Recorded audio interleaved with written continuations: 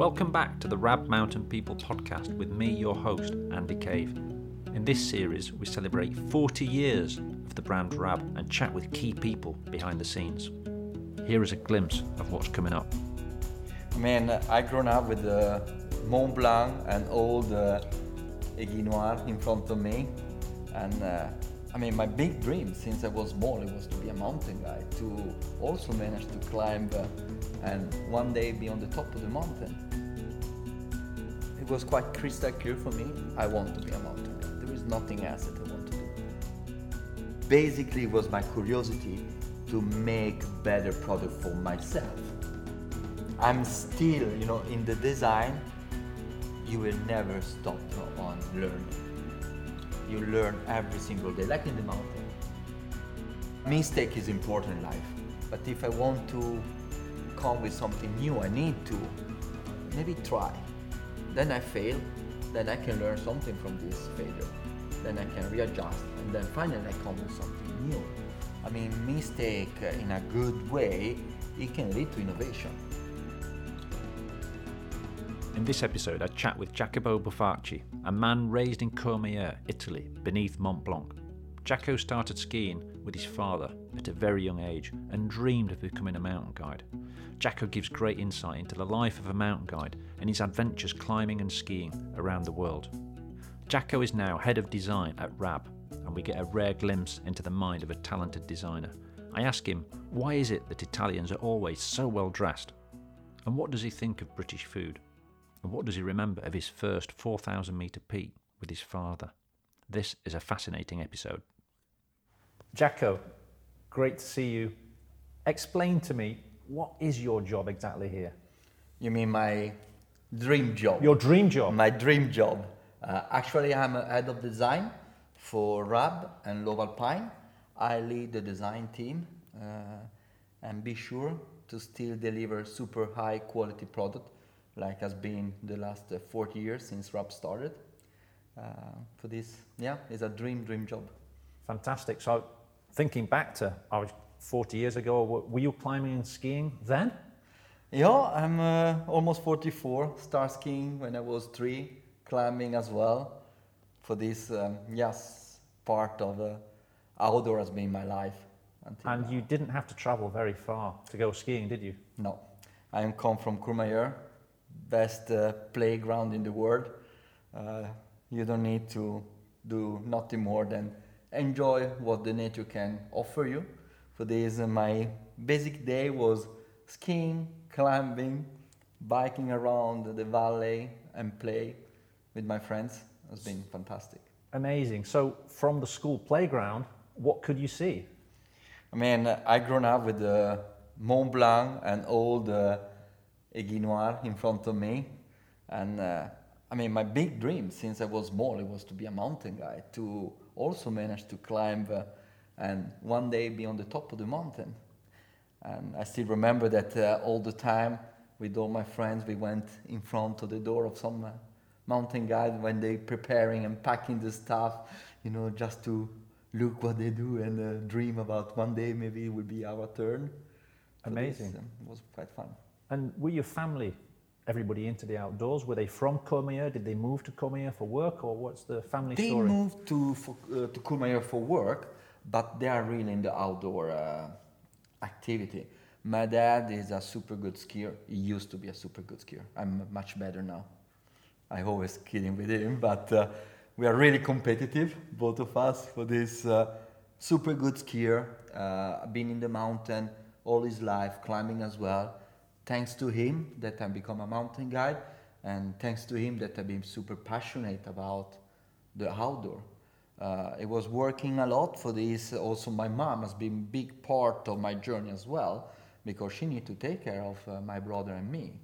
For this, when my daddy was away, she was the one to maybe take us for some, maybe just walk to some cabin or basic stuff. But yes, we've been outdoor all the time. And let's be honest, that some people think of Mont Blanc like being in France, but we all know that the best bit of Mont Blanc, Mt Blanc, it's in Italy. The steeper bit, all the famous big Alpine routes, the Buffachi, divine providence for any pillar, all this. Yeah, It's on the Pile Italian Centrale, side, yeah. I mean, the south face of Mont Blanc has been compared to the Himalaya. I mean, some of the route, you know, just the approach is really complicated, it's really long, it's really wild, plus the difficulty is really, really high. But it's a lot of the last problem to solve in the Alps and being around Courmayeur. Then Chamonix, of course, is much bigger, is much more famous, and it took a little bit all the glory from the massive. But I say that if you have to go to climb to Mont Blanc, choose the right side, Italy, good coffee, good mountain, people are nicer. Absolutely. I know a lot of mountain guides that when they're organizing a ski tour, they always joke that, you know, look, as long as we have lots and lots of nights in the Italian huts, it will be great. Yeah, yeah. I mean, because the food, the wine, the grappa. Yeah, I mean, you can still get a 3-meal course when you are in the Italian cabins. It's quite crazy, especially if you think that all the food is delivered with helicopter. I mean, it's quite hard to get fresh food in the cabin, doesn't matter where. For this, I mean, this has been one of the strengths, I think, for the Italian mountain hut, that they still give good quality food and atmosphere is really friendly. So it's really nice. Yeah, the friendliness and the food, it's a big part of the journey in the mountains, isn't it? Yeah, absolutely. And you, I believe, did your first 4,000 meter peak. You were pretty young with your father. Tell us a little bit about that. Where did you go and what did it feel like? It was quite a nice memory. I was 13. It was down the Jean in the summer. And I still remember at the time I was still skiing in the ski club. For this, every summer, things you remember up on the Bronne, it was the summer ski. For this, we used to train every summer, up and down between the slalom. Quite high altitude. Yeah, it was 3,500 meters on the top of Elbronner. And one day my dad, he said, okay, but you know what, tomorrow, if you want, you can stay away from training on ski and we go up to the Dent du Gion.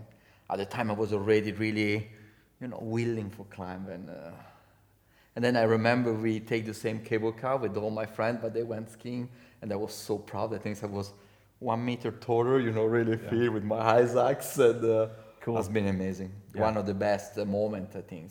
Yeah. Especially when you are there and you and stand with your dad and you see Courmayeur. Amazing. Yeah, and I mean, it's for people listening who don't know. I mean, Dent du Gion, it's a proper peak. It's like a rock spire. It's the giant's tooth. Yeah. It's an impressive 4,000 meter peak. So to do that as your first one. But of course, you would have been acclimatized because you've been skiing up high as well. And already on the rock climbing, it was some part, but it was amazing. So, I mean, that's led you, I mean, eventually you becoming a mountain guide. So was this something you always dreamed of doing? And yeah, I think it was quite crystal clear for me. I want to be a mountain guide. There is nothing else that I want to do. My mom have also a drawing at home that I made when I was small with the mountain guide costume for the 15th of August, for the day of the mountain guide. For this has been really inside me all my life. It was a vocation. You can say in English? Yeah, vocation. Vocation. Yeah. To be there. For this, I start quite early, focus to do this. What's the best bit of being a mountain guide, would you say? I think mountain guide is one part, but I think the best was leaving the mountain every single day. I think if I can, you are a mountain guide, of course. You can, I mean, a lot of people say, okay, wow, it's so nice, you are in the mountain every single day. It is.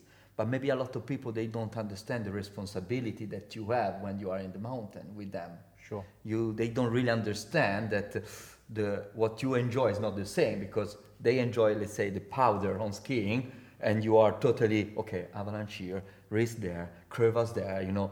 You don't even close your ski boots because you are totally in another. Yeah, I mean, I always think that you are so busy looking after other people. Yes. Sometimes you've got to remember to look after yourself. Yeah, I mean, for me, the example would be not drinking enough water. Yeah. You know, at the end of the day, I haven't drunk any water. Yeah. Then sometimes I give it to my clients. Exactly. You take care of the other one and you forget about yourself. Yeah. But I mean, mountain guide has been amazing. You met a lot of people. You help some customer to reach some goals. And these, I think, is really nice when you take someone that is really passionate about the mountain. In one way, you can see you many years before when you had the same passion, love for this. You can really see that maybe you start with a small climb and then harder and harder. Then you did the first peak. But this, for me, my biggest things to be a guide, it was really to manage to help the customer to reach some goals and to enjoy. Yeah, and I know that you also did some work with mountain guides in Peru and Bolivia, helping them. Yeah. Tell us a little bit about those two projects. When I was working in Aosta Valley, in the region, the mountain rescue is made by the mountain guides. Not all of them, is a limited number of mountain guides. I think the team right now is only 40 mountain guides. They cover actually a big part of the hubs because Aosta Valley, Aosta, where is the mountain base, you have from Mont Blanc to Matterhorn to Monte Rosa, Gran Paradiso, you cover some of the biggest massive in the hubs. For this is really active base. There is more than 3,000 rescue per year. For this is really, really high, intense activity for the rescue team there. And I was instructor for the mountain rescue. Okay. For this, with some other two instructors, Eddie Grange and Lucio Trucco, we decided, because Eddie had some contact with Bolivia, to form the first mountain rescue in South America. Wow. For this, we went there as a volunteer, and we just share our knowledge, and we spent 2 summers there. We went there for 1 month each summer and worked with them. Super professional team. They don't have helicopter for this. Is a really old school rescue in a huge mountain, because we talk about mountain that almost touch 7,000 meters. Yeah. But this has been an amazing experience, and it's really nice also to share passion with someone else, and also to see a rescue guy. Mostly they do everything because they want to help people. It's really big giving. This was really nice for me. It was a huge opportunity also to meet another culture, another way how to climb, another way how to approach the mountain. It was really interesting. And parallel of that, Peru has been a big part of my mountain experience. I've been there, according to my mom, too many times. Okay. According to me, never enough. There is a lot of climbers that maybe they are Himalayan. Sure. I'm much more Peruvian or South America.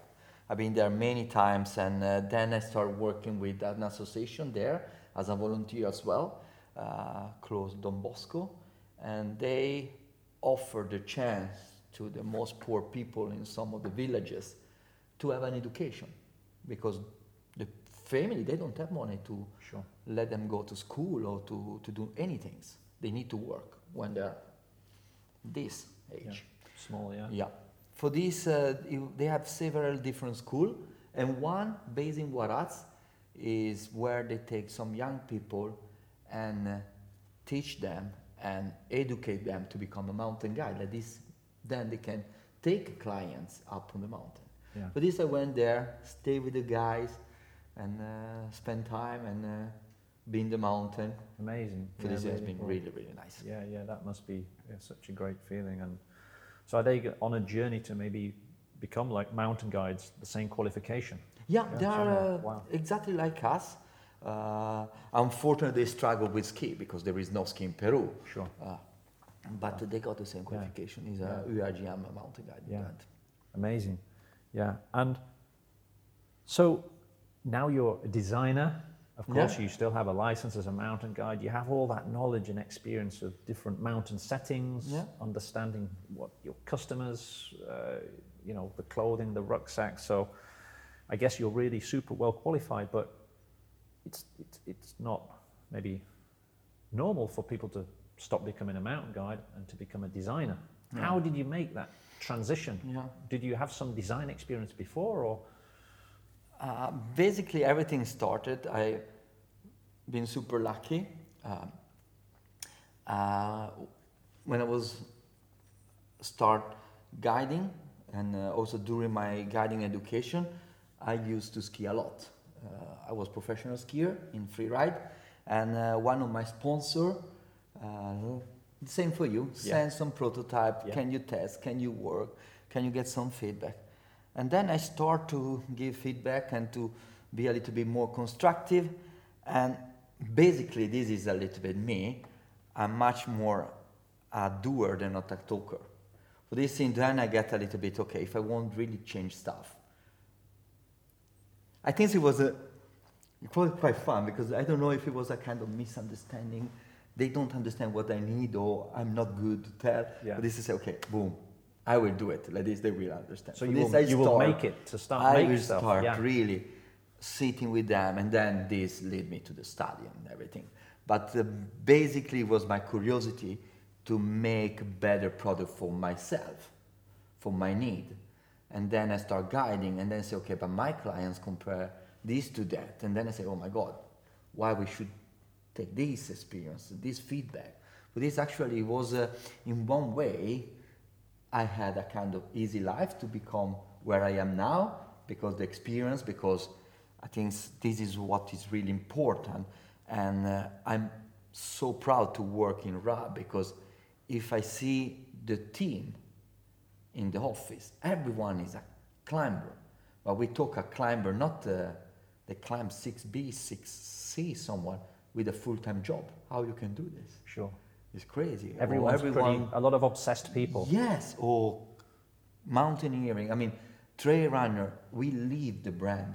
Yeah. I think a lot of brands talk about living the brand, but it's more chit chat. Yes. Yeah.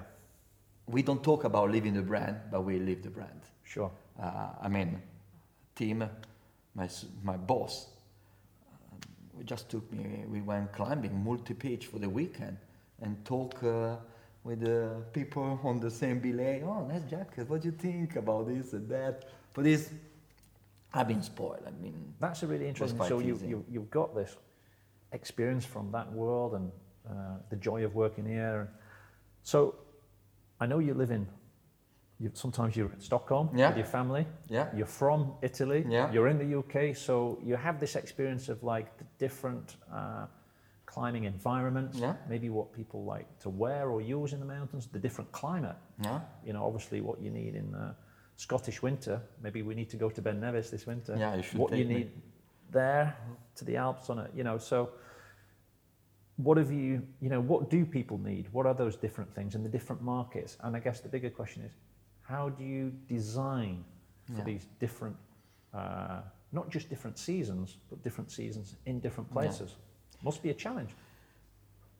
Challenge, a nightmare, I would say. Okay. The challenge is easier. No, I'm kidding. Everyone have different need. You can talk with many people, and you get so many different answers. There is a culture differentiation for this. I mean, the way how UK people approach the mountain is so different from the Nordic, like Sweden or Norwegian. For this, we need to guarantee to have a wide range of product to deliver something for every single country or every single need. For this, I mean, sometimes you can see we have a really big range, but when you narrow down, we always keep in mind also with the coloring. Okay, this maybe will be more focus for the south of Europe.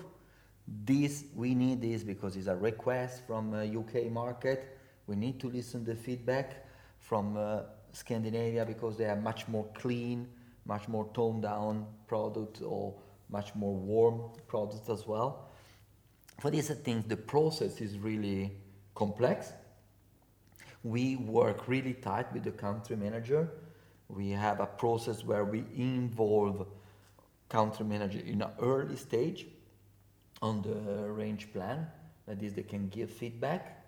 For this, I mean, hopefully we feel confident when we will launch the new collection that everyone can get something that they need. So they have an important job of really tuning into absolutely what the skiers, the walkers, the climbers, absolutely. Really interesting. Plus, I think the knowledge that we have inside here, and with 4 years of experience, you already start to know. And this is also something that I'm proud to work for RAB, is that the DNA for RAB is really strong. I mean, we looking for guarantee, really quality and super duper product for our customer. For this, we have a good balance between innovation, technology, and design expression in all our products, because it's quite nice. And I was going to touch on that. We talked different markets. I know that colours of the shell jacket, for example, somebody in Eastern Europe or somebody in Scandinavia might want a different. Yeah. And I'm always amazed at colours. Who decides? Okay, is there sort of like a person sat in a room somewhere who says, okay, this year, green is the colour, or no? How does it work? How do you know the colours? How does it's some kind of mystery, or? Yeah, it's a kind of challenge, and I think I'm still, in the design, you will never stop on learning. You learn every single day, like in the mountain. You're a mountain guide, sure. You are still learning every day when you're out. And in design is the same. It's not because, I'm done. Every day you learn new things. And the color is something that I think no one, it will never manage to understand the complexity. Basically, we follow trend. We keep on track what we sell on the previous season. For this, let's say that we introduce a new kind of a green direction, and then we see that the sales are really bad. In one way, it helps us to indicate that this is not a color for us. For this, okay, let's try something else. No, well said. And in terms of that mindset of always not being complacent, when you're in the mountains, you've done Mont Blanc, Monte Bianco 100 times, you still have to be careful when you're a guide. Same, I guess, same mindset with design. And there's a quote that you said, which I really like, and for me it was like really about growth mindset. I'll read it out, and then you can tell me a little bit about your philosophy in life generally and in design. But you said, we made a lot of mistakes, my climbing friends and I. We did some crazy things, but we learned from them, and we also learned a lot about ourselves, how to take responsibility, to take care and trust other people, and to dare to challenge ourselves. Is that something that you still follow? About mistake and mountain, maybe we can skip. Yeah, we'll leave that bit. I think we've all been there. This because sure. We don't need to talk about that. No, we're experts now. Yes, but it's so fun because we talk actually about this with the team. It would be nice one day to have a book where the alpinists, instead to brag themselves how good they are, they write down a book on all the mistakes and stupid things they've done. It would be so fun. Yeah. So many crazy stories. Yeah. Mistake is important in life because it's an indicator.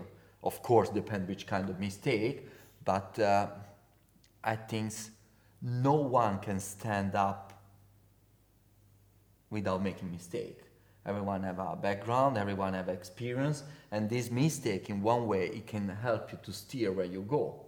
And if I can see this on the design, maybe it's not a mistake, it's more like a curiosity, or that you can maybe, if you're not curious, and if you do everything on the safe pace, you only go straight, correct? Yeah. Okay, I won't go straight. I don't want to see right and left what can offer me opportunity. I know I need to go there, I go. And I see only one way. But if I want to come with something new, I need to maybe try. Then I fail, then I can learn something from this failure. Then I can readjust, and then finally I come with something new. I mean, mistake in a good way, it can lead to innovation. Most of the innovation has been a big mistake. Yeah. You try, you crash, and then finally you reach what you want. For this, in the design, unfortunately our schedule is really tight, but we need to get some space to be curious, to try something that maybe in 2 seasons, on 3 seasons, end up on, wow, this is the new technology. Why we didn't thought about this So before? you've got, because I know you live in like almost different time zones with your job, because you know I can see stuff in a store or online that I can buy from Rab. But obviously you are already working, or stuff is being made for the season that's coming, but you are designing way ahead. And then alongside that busy schedule, presumably do you try and create some space to try and do something with a new fabric or a new system or something really kind of revolutionary? Yeah, normally we work now is 2 years ahead. Yeah. For this also, on these 2 years, you can also try maybe some project on the side to find something that it can be. But what is innovation? This is the big question. I think in design, to be innovative is to come with something new that the customer doesn't ask for. Because if you ask me, it's not so much innovative. But if I come with something that oh my God, why I didn't think about this before? You're solving a problem. I solve a problem. This is where we can be innovative.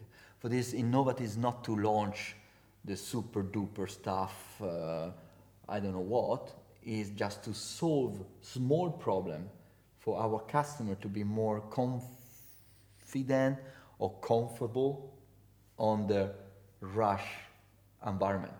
I mean, if you take our playground, it's not walking on the street. Sometimes we're dealing with the storm, rain, wind. How we make people that they love to be in this environment comfortable enough to enjoy this time. So, I mean, well said. Would you you Velcro zips on a shell? This is always an interesting one. Well, now obviously everything is pretty much zips, but zips are interesting, aren't they?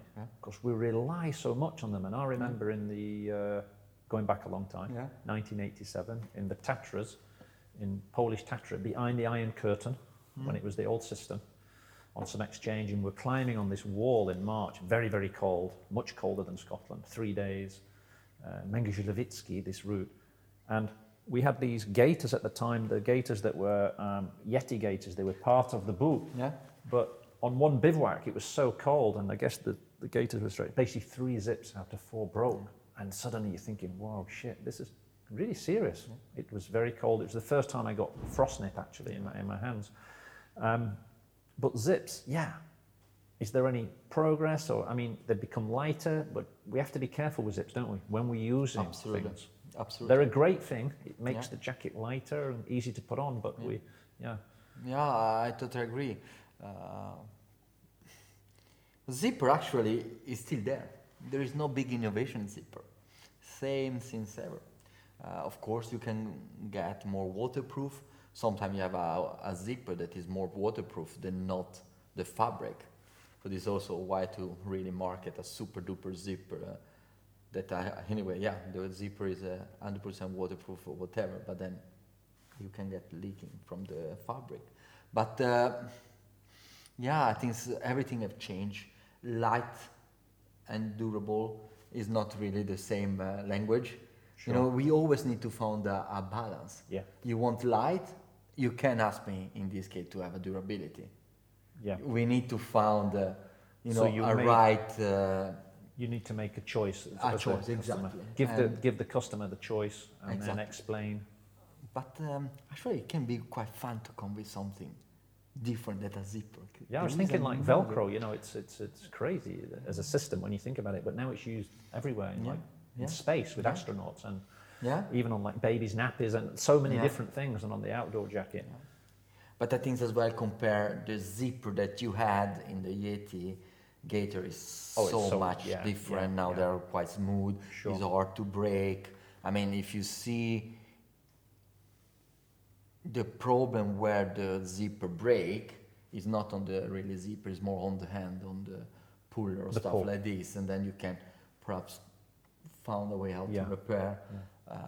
But I mean, to break a zipper in expedition, it can cause big problems. Yeah. Any opening and closure, it's an important part of your design process, isn't it? So where do you think the future of RAB, the brand, you know, we're 40 years in now, so what are you kind of dreaming about, looking at? Any kind of hints as where things are heading? Yeah, I mean, journey of RAB is amazing. I think in one way, thanks to the COVID, outdoor industry generally have grown quite a lot the last 2 years. And this helped new generation to approach again to the mountain, to enjoy more wilderness. But this, I think, outdoor, it will take a speed now on growing, and because the audience, they have grown. Yeah, more people spending more time outside. Exactly. Yeah. For this now, I think we will get much more requests on products. Yeah. Or people feel, especially now with also social media, they have always voices. They want to share feedback on social media, or they ask for things. I think it will be quite interesting to see on the coming years. The big problem, I think, in the outdoor is more related on the society. Everyone wants to be outdoor. Everyone wants to spend time to be out and enjoy the nature. But we also have a full-time job. How we combine now 3 weeks of vacation in 1 year. I mean, if you are alone, you can do 3 weeks of nature and outdoor. If you have a family, you need to please your wife, the kids, and then if you have a time, you can do something by your own. Maybe you go 1 day skiing or climb with your friends. But it's how we combine these things. Yeah. But this, I think, is also the product. It will turn out that it will be versatility is the key. Yeah. For this, I think we should, and this is what we already have, a kind of product is more versatile, maybe less specific for one activity. So you can have like a, wardrobe. Yeah. With maybe 1 or 2 shells. Exactly. But you can cover a lot of bases. Yeah. And then there is always like really outdoor people that they need still to have a pure alpinism jacket, a dedicated ski set. Absolutely. But I think it will be quite interesting to see, because micro adventure, light and fast.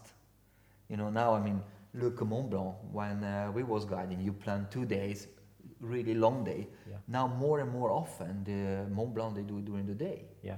I mean, I saw right now, I follow some friends guiding Courmayeur, Guide de Diable, Traversée de Guide de Diable, super long region, climbing, complicated. Yeah. You do in 2 days. In the past, they even have a bivouac on the middle. Now they take the first cable car and they go back. Is that because people want to avoid the hut, the refuge, because of COVID as well, or no? Because it's in France. For this, they don't have a good meal. That's just the I like it. Kidding. I like it. I think it's because the people are more fit. Yeah. Yeah. If you see now people training much more, they run, trail running growing. I mean, until 10 years ago, no one was running in Courmayeur. If you was running to keep in shape for the climbing, it was extraterrestrial. Yeah. Now, everyone run. Then, it's so popular. But these are things, everyone is fit, and the material is so different. Yeah. I mean, I saw that now they release like a single rope, 8.7. Yeah, amazing. We used to climb with 11, 11.5. For this, imagine the weight, the difference. We have a product that weighs nothing. It's incredible. Like a 3-layer jacket that is packable like this. There's a famous outdoor store in the UK outside in Haversham. Yeah. You probably went there, and in the back room there, in the boot room, are the boots that Rab Carrington used when he made the first Alpine style ascent of Janu, huge mountain in the Himalayas, with some other Brits, Brian Hall and I think one boot weighs 5 kilos, one of his boots. That's all you need to know. Yeah. I mean, it's incredible. Imagine to do one step with 10 kilo. Incredible, really. Leather boots, Yeah. so obviously you keeping them dry was a challenge. Yeah. So you were down in North Wales. What did you make of the British climbing scene? Obviously the traditional climbing, North Wales, all the varied places, the history, Pete Seats Cafe, all that.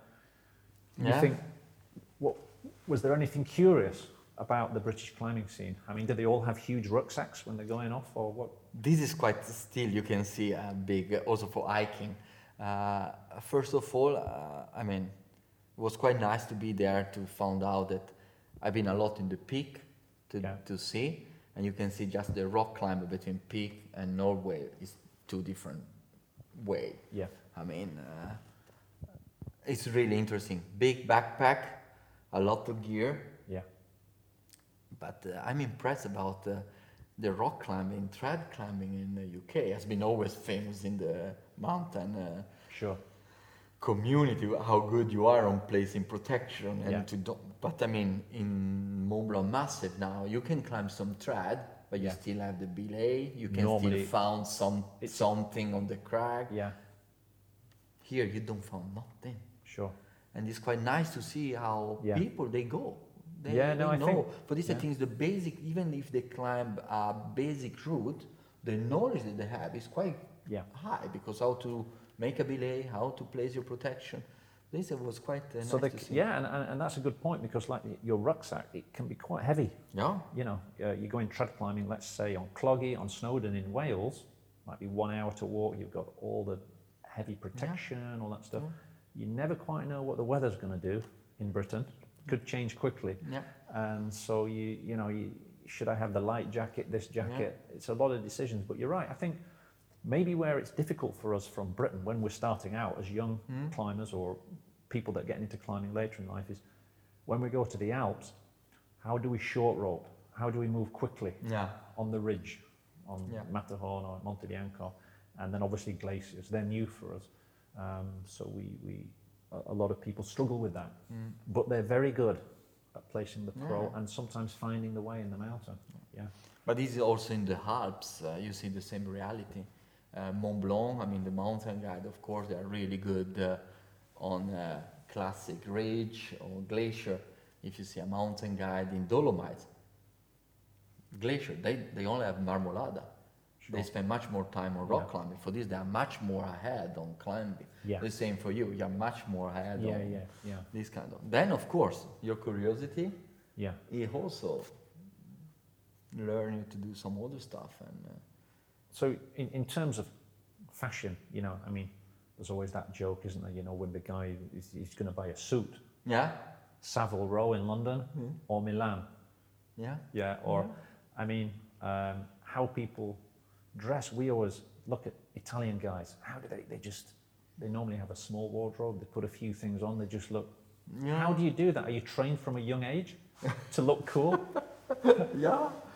Fashion in Italy is quite strong. It's a big thing. I remember going to Milan on the train. Everything is super well dressed. Obviously Courmayeur, but it's more of a mountain vibe. Yeah. But everybody, you take pride. But this is really, I think, in the culture. I mean, and then in Courmayeur, most of the people, most of the tourists come from big city, Milan, and they're really, what do you say? They have good money for this. Look is good for them. Yeah, and so when you're designing, you're trying to, obviously it's for the outdoors, but people want to look good. I mean, I think about the clothes that I use in the mountains, and I put it on and I feel different. Like when I put on even my Rab t-shirt, that's the one I climb in. Yeah. So I put it on after work. I go out with my friends. It's there's like a connection, isn't there? Yeah, but I think as well now people want to belong to a community. Maybe you are not a dedicated climber because you work. Maybe you only climb 1-2 times per week, and then you go for vacation once and climb. But you want to show around that you are a climber or an outdoor person. And until few years ago, be honest with you, all the mountaineering product, it was quite boxy, boring. You will not go out for have a coffee with your soft shell pants or your jacket. Now actually it belong quite trendy to have outdoor clothes. Sure. Because I mean, if you think about how much you pay for a Gore-Tex shell and the work that is behind a Gore-Tex shell compared to any other casual brand that you pay maybe even more, but they give you nothing in terms of technology. Sure. And it's not so much. It's incredible. It's Yeah. the technology. Same in packs. I'm always like, Packs as well. how come that is, it's not more money? No. No. As a mountain guide, I'm also a mountain guide. When you become a family guy, it changes things a little bit, doesn't it? Do you think? A lot. A lot. The risks, not for everybody, but for some people. Yeah. Yeah. But How did it change for you? For me, I've changed a lot. I have to say that I was much more egoist before to have my kids. Yeah. Because I'm alone. Okay, I can have my partner with me, but I can take my risk. I can decide what I want to do. I don't have someone that I need to take care in a deeper, or someone that is really rely on me, like a son or a daughter. Yeah. I mean, you know, your girlfriend can live even better without me, I'm sure. Sure. Yeah. But your son or your daughter Yeah. without a dad or a mom, Yeah. it will be a different impact. Sure. For this, when I got my first daughter, Thea, I've changed quite a lot. Yeah. I remember I went to Nepal and I spent almost 2 months in Nepal. She was only 4 months. Now I can't stay away from more than 1 week. Yeah. You know, it's totally different. And plus the risk. You can be how good you want in the mountain. You can have all the experience, but unfortunately, you never know Sure. what can happen. Yeah. And for me to have the feeling that something can happen to me, it was not hard, like if something happened to me, Thea, she would be alone. Sure. But this was for me really hard to think I don't know, I felt that if something happened to me, it's not fair enough for my kids. Sure. It's the balance is not quite right. Yeah. Yeah. Well said. Yeah. And I don't know, it's quite complicated. It's a really good question. Not easy, and you yeah. Then, I mean, you can still guide, you can still do your stuff. Absolutely. But then, unfortunately, I mean, if you see a lot of mountain guide with family or kids, it's hard. It's a hard life. It's hard. Life, yeah. And it's tough on your body as well. It's tough, exactly. And then, I started guiding, I was really young because I did my selection 17. That is 21, I was. So you've done a lot of miles, yes, a lot of kilometers. Exactly. And I managed to do, to reach what was my goal in my head. And then I had my family. And then, what is the next step? And this, at the time I was already working, but more mix between guiding and designing. And then I got the offer, okay, it's time for you to move to the office. Yeah. It doesn't work anymore that you mix because I start to have a team under me. For this I need to be more there. And then I say, okay, to be a mountain, I can stop now. I can go back to the mountain, but maybe I will not get the same chance when I'm 43 to get a full-time job in the office. And now you go with your family? Now I enjoy time with them. How old are your kids? 10 and 6. They're skiing already? One is a monster. The little one, she's a pure monster. Luvali and Thea, 10. She's really good girl. Both are really good. Love skiing, love climbing. Super spoiled. We went to Japan skiing last 2 years ago. Nice. Before the COVID. When we are in Courmayeur, they love to be there and climbing and ski. Yeah. For this, I mean, I really enjoy spending time out with them. Yeah. Do you speak at home? Do you speak different Italian. languages? Italian, because then they can talk Swedish with the mom, Yeah. and with school. For this, we decide to keeping Italian Yeah. as a language at home. And what about tea time? Is it kind of like, you know, meatballs and potatoes? Is it more pasta? Tea or a bit of a time in mixture? Sweden What- is yeah. dinner. You know, they Yeah. eat so early. They eat really early, yeah. Oh my like- God, 5:30 is the dinner time. Right, you guys are just getting up. 5:36. Yeah. In Italy, is Yeah. not even aperitivo. You are No. still at work. You know. So you mix it up with the cuisine. I love to cook. It's my big passion. Right. To cook is amazing, and I always refer that cooking is a little bit like designing. Actually, this I will say. I mean, think about a chef. Yeah. Think about a designer. Everyone have the same ingredients, correct? Yeah. You can have carrots, you can have zucchini. I can have the same Gore-Tex, I have the same fleece. But the difference is how I mix them. Yeah. You can cook one dish Yeah. with the same ingredient, and I can do a totally different with the same ingredient. Yeah. You can make a jacket with the same, I can Yeah. make a jacket. I'm For thinking this, skiing the as well. creativity is amazing. Even skiing a line, the same, no? Yeah?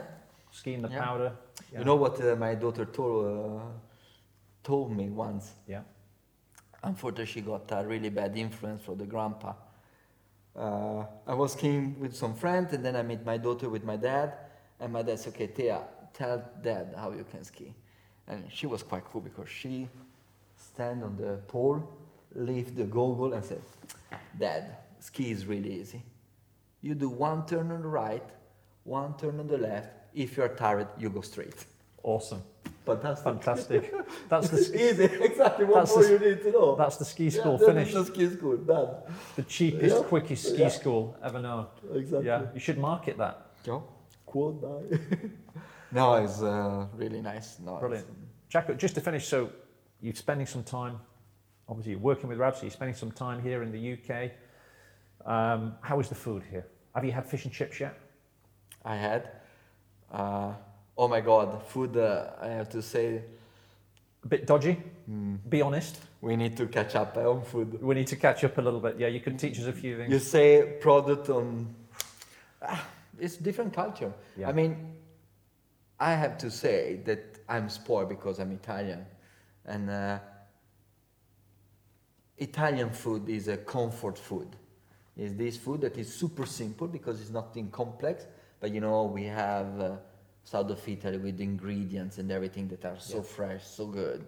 For this, I'm a bit spoiled with the food, and then I can remember in Patagonia being in a hut and some Italians there and we're just cooking some pasta, but for them, just put in a little bit of olive oil in, Yeah. a little bit of Yeah. salt, same pasta from the same packet, completely different. yeah, Yeah. exactly. It's more Great. touch. Well, listen, it's been a real pleasure Yeah, same for me. to chat, and all the best with the role going forward. And Thank you. I look forward to seeing all the new exciting Yeah. products. Thanks a lot. And Cheers, Jacopo. I hope you bring me to the Benevis. We have a deal now. Absolutely. He's on the camera. Yeah, fantastic. Good.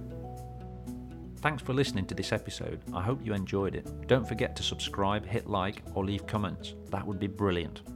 See you next time.